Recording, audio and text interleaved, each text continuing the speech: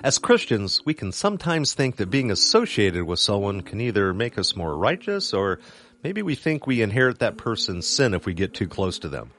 Join us for a discussion about a real-time God on the way.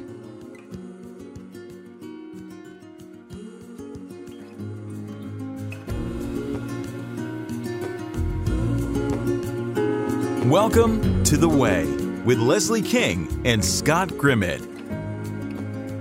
See the ocean, how it sways in the sun.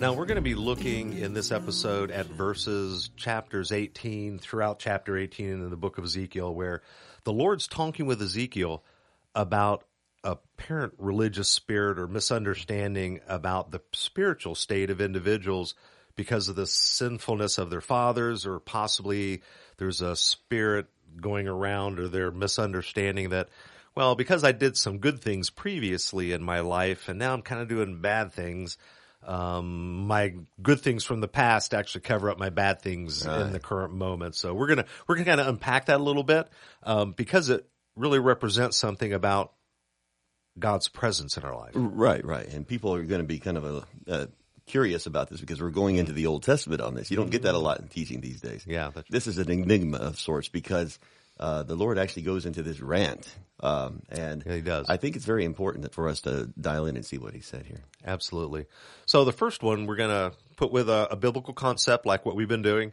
And this biblical concept is there are no blanket waivers. And what we see in Ezekiel chapter 18 verse 20 is that God does not condemn the sons for the sins of their fathers. So God is aware of everything we do real time and in our own lives, and we are not judged by the lives of others by any sense of the imagination. Now, it seems in Christianity today that there are people out there that think that because they're in a certain denomination, or because they have a so-called holy teacher or leader or whatever their doctrine is, that they somehow inherit the righteousness of those individuals, and somehow they feel like they get a waiver of sin in their lives because they're under a covering, or they're under a mantle, or they're under something like that. And I think that can be very dangerous. It could be. And one of the other things that we learn from this chapter is the fact that God is paying attention. He's dialed in. Yeah. He is, in fact, he's engrossed in our lives in very meaningful ways. Yeah. It matters to him. Yeah. Not only how we live, but what we're saying, what we're thinking. What we're feeling. That's right. You're right. Yeah. There are too many things like when Hollywood tries to talk discourse about God and stuff, they always miss it because they miss this element of God. We are his children. He's dialed in on us, and he cares very deeply. And this chapter, it illustrates that beautifully. Absolutely. And he's paying very close attention to what we're doing now. We do get grace, but grace is not a waiver for sin because someone else did the right thing, or in turn, we are not condemned for the sin of another person. So, I think it's real important for us to realize that, yes, in the New Testament we have grace, but grace is not a waiver for sin. And it seems like we keep thinking that if we're under the right umbrella of some kind, that we inherit their righteousness and we don't have to worry about our sin, or maybe it's the doctrine I've been taught. Right. God is real time, not in doctrine. He's real time in the motives of the heart. That's right. The second thing we learn that sticks out to me in this, is how deeply he cares about our actions. Yes. He not only is he paying attention, but our words mean things to him. Yeah, they do. He reacts to them. Yeah. Actions have consequences. Good and evil are not relative. People like to think that good and evil right now are relative. They are not. Good and evil doesn't mean what you want it to mean. That's right. It means what God defined it to mean, and he did it in his Bible. Yeah, he did it in his word over and over again. Throughout this chapter, Jesus expresses himself like a seasoned litigator. He comes to make a case.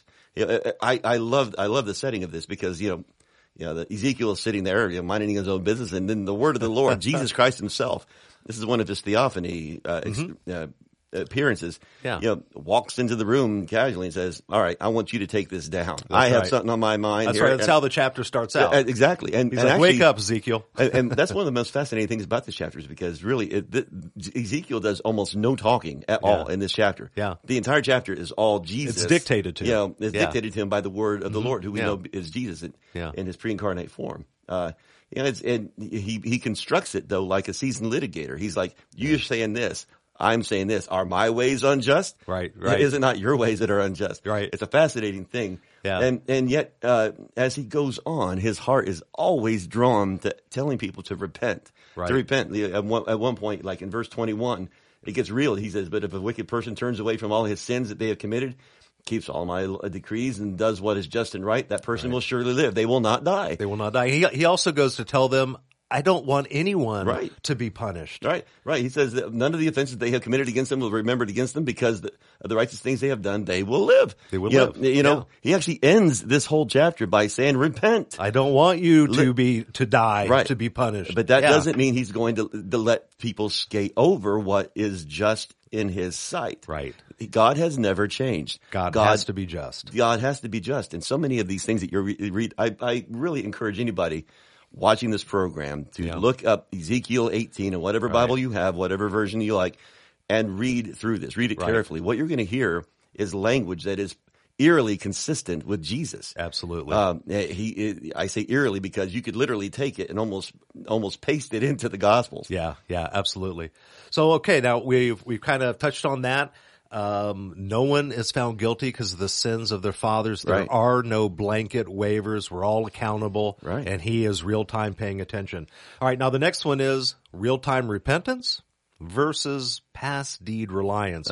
And so Ezekiel shifts from going, you're not going to be righteous by your father's good works, and you're not going to be condemned for sin because of his sin. And then he goes on to telling him how, but your previous works in your life, if you turn to sin, are actually not going to save you. The righteous person who turns from that and commits sin is going to be held accountable for the sin they're currently in. See, that's the crusher. It's like that is scary stuff. Oh man, because at first he says he's talking about the wicked turning and being saved. Mm-hmm. Okay, we see a lot of that in our teaching even today. We see a lot of that. Right. You don't see a lot of what in our teaching from the pulpits today. What we see conversely here. The crusher is Jesus, and this is a quote now. Yeah. Jesus says, but if a righteous person turns from their righteousness and commits sin and does the same detestable things that the wicked person does, will they live? None of the righteous things that person has done will be remembered. Because of the unfaithfulness they are guilty of and because of the sins they have committed, they will die. Right. This is also seen in the New Testament. Right. People want to think that none of this is the law. Basically, and I want to take a second to actually break that down too. Yeah. This is not the Mosaic law. Right. This is not Moses on the mountain saying, keep this and you will live. This is just a simple dissertation, a rant, if you will, from God Almighty who walks into the room, basically accosts Ezekiel and says, write this down. I want people to know how I feel on this. Right. God doesn't change. And he's sitting on the mountain in his flesh as Jesus. Yeah. And he says pretty much the same things in Matthew chapter 7. Yeah, absolutely. And the interesting part is that it continues to move through here, and it becomes very clear that the equivalent to this in the New Testament actually ends up being works for salvation, or works for favor, or works for love, or works for forgiveness. It doesn't work that way. God is real time, and he's constantly paying attention to our every move and our every motive, and that's what this is getting at. God is sharing his heart with Ezekiel so that we would know his heart and that we would be moved from our hearts to understanding that our past righteous works don't mean anything if we continue to do bad things and we turn a blind eye to his heart. Right. It proves that God is real time. Mm-hmm. The past is the past. It's gone. Right. The future has not happened yet. Right. To us. Right. God lives with us forever in the now. He is Amen with us in the now. He's with us now. He's not just with us in the now. He's drilled in. Laser tight on you right now. There are no babysitters, right? Every person, right. Right. What the decisions we make in the now, real time, have salient consequences. You know, absolutely they do. In Matthew 7 here, going back to the point that we made just a moment ago. Right. I'll read it right out of the Bible. Not everyone who says to me, Lord, Lord, will enter the kingdom, but only those who do the will of my Father who is in heaven. Many will say to me on that day, Lord, Lord, did we not prophesy in your name and drive out demons in your name and perform many miracles? Right. You don't do that unless you know the Lord. You have to be in covenant with the Lord. You have to be in fellowship with him to be able to even work on that level. And yet when they came to the Lord in this substruct, they literally thought they were being okay. They actually argued with him, as you pointed out in the past. Right. And the Lord said, I didn't know you. I don't know you. He is real time. Right. And again, the wicked turning to righteous, the righteous turning to wicked. that could be the same person. Right. The heart of God here is mercy. Right. Real time. His he wants you to. mercies are new every day. If you have to repent 100 times, do it. Do it, absolutely. Well, and I think that gets to the real point here of the fact that these individuals said they knew Jesus, and then all of a sudden they started operating outside the heart of Jesus in a way that was evil and in a way that turned from whatever they were doing. Now, it could be that God was using them to reveal himself, because he'll use evil people. Right. So it's hard to say in there, but the thing is that he says, just because you say, Lord, Lord, and your lips are moving, doesn't mean you're staying with me. No, he's real time, but his heart is for you. This is all about mercy and grace. That's right. It's like you could not imagine, and I've seen this. Sadly, I've seen this firsthand.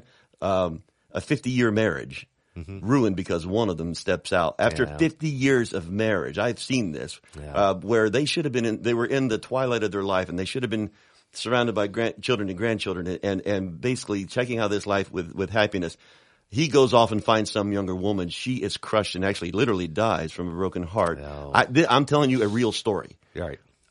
Everything that came before there was absolutely, utterly ruined because he forgot that life is real time. Everything that we do down here is real time. It's not just God. He set it up like that. Right. And he's no exception. People forget that we're supposed to move forward with each day with a heart of humility, listening to and examining ourselves to make sure that we're not engaged in evil acts or sin. And when we realize it, we repent. That's right. And repent. He's faithful. He's faithful. And then not to be thinking 70 times 7. Right. And just because we think, well, I did something good last week, or I gave a little more in the plate this week, that covered up for the wrong thing I just did. No. Like you've always said, God will not be fooled and he cannot be bought. No, he can't be bought. No, and as Paul said, he can't be mocked either. That's absolutely true. All right. So we're going to kind of tie a bow on this, everybody, with a couple of the recap on the key concepts. And the first one was no blanket waivers. Nope. You do not get a waiver for your sin, or do you get actually condemned for the sin of your fathers, is the way Ezekiel put it. But the whole idea comes into somebody else sinning or even somebody else being righteous. We don't bequeath that. We don't inherit the sin, and we don't inherit the waiver of our sin. We all stand on our own. We all stand on our own. We all know that very well. The second one is real-time repentance or past deed reliance. And if you feel like your past deeds are going to be credited to you and deducted away from your evil deeds, you are going to be sadly mistaken when Jesus said, just because you said, Lord, you don't know me and I don't know you. Right.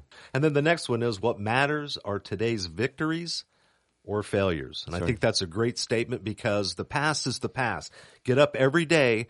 The past is not as important as the future and every moment that we have, and that should be spent in humility and examination and caution to do the right things. And then when we mess up, because we will, we get on our knees. Get on your knees. Get on our knees. That's and right. we look for that repentance. And that's where grace comes in. And that's where grace comes in. I believe it. You get on your knees, and the grace of God is there for you every time. We don't never, ever, ever, ever, ever give up. That's exactly it. And we don't want to break the heart of God by taking advantage of grace. That's right. All right. We want to thank you for tuning in to this episode. We do invite you to come visit us at thetruthandthelife.com. Now, shows like this are supported by viewers like you, and we appreciate all of those that give. And so please come visit us. And if you feel moved by the show and the teaching, we ask you to go ahead and support The Way, The Truth, and The Life broadcast. Until the next time on The Way.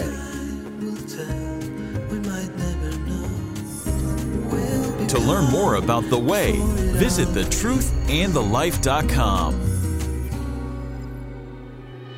Send me your songs of tomorrow.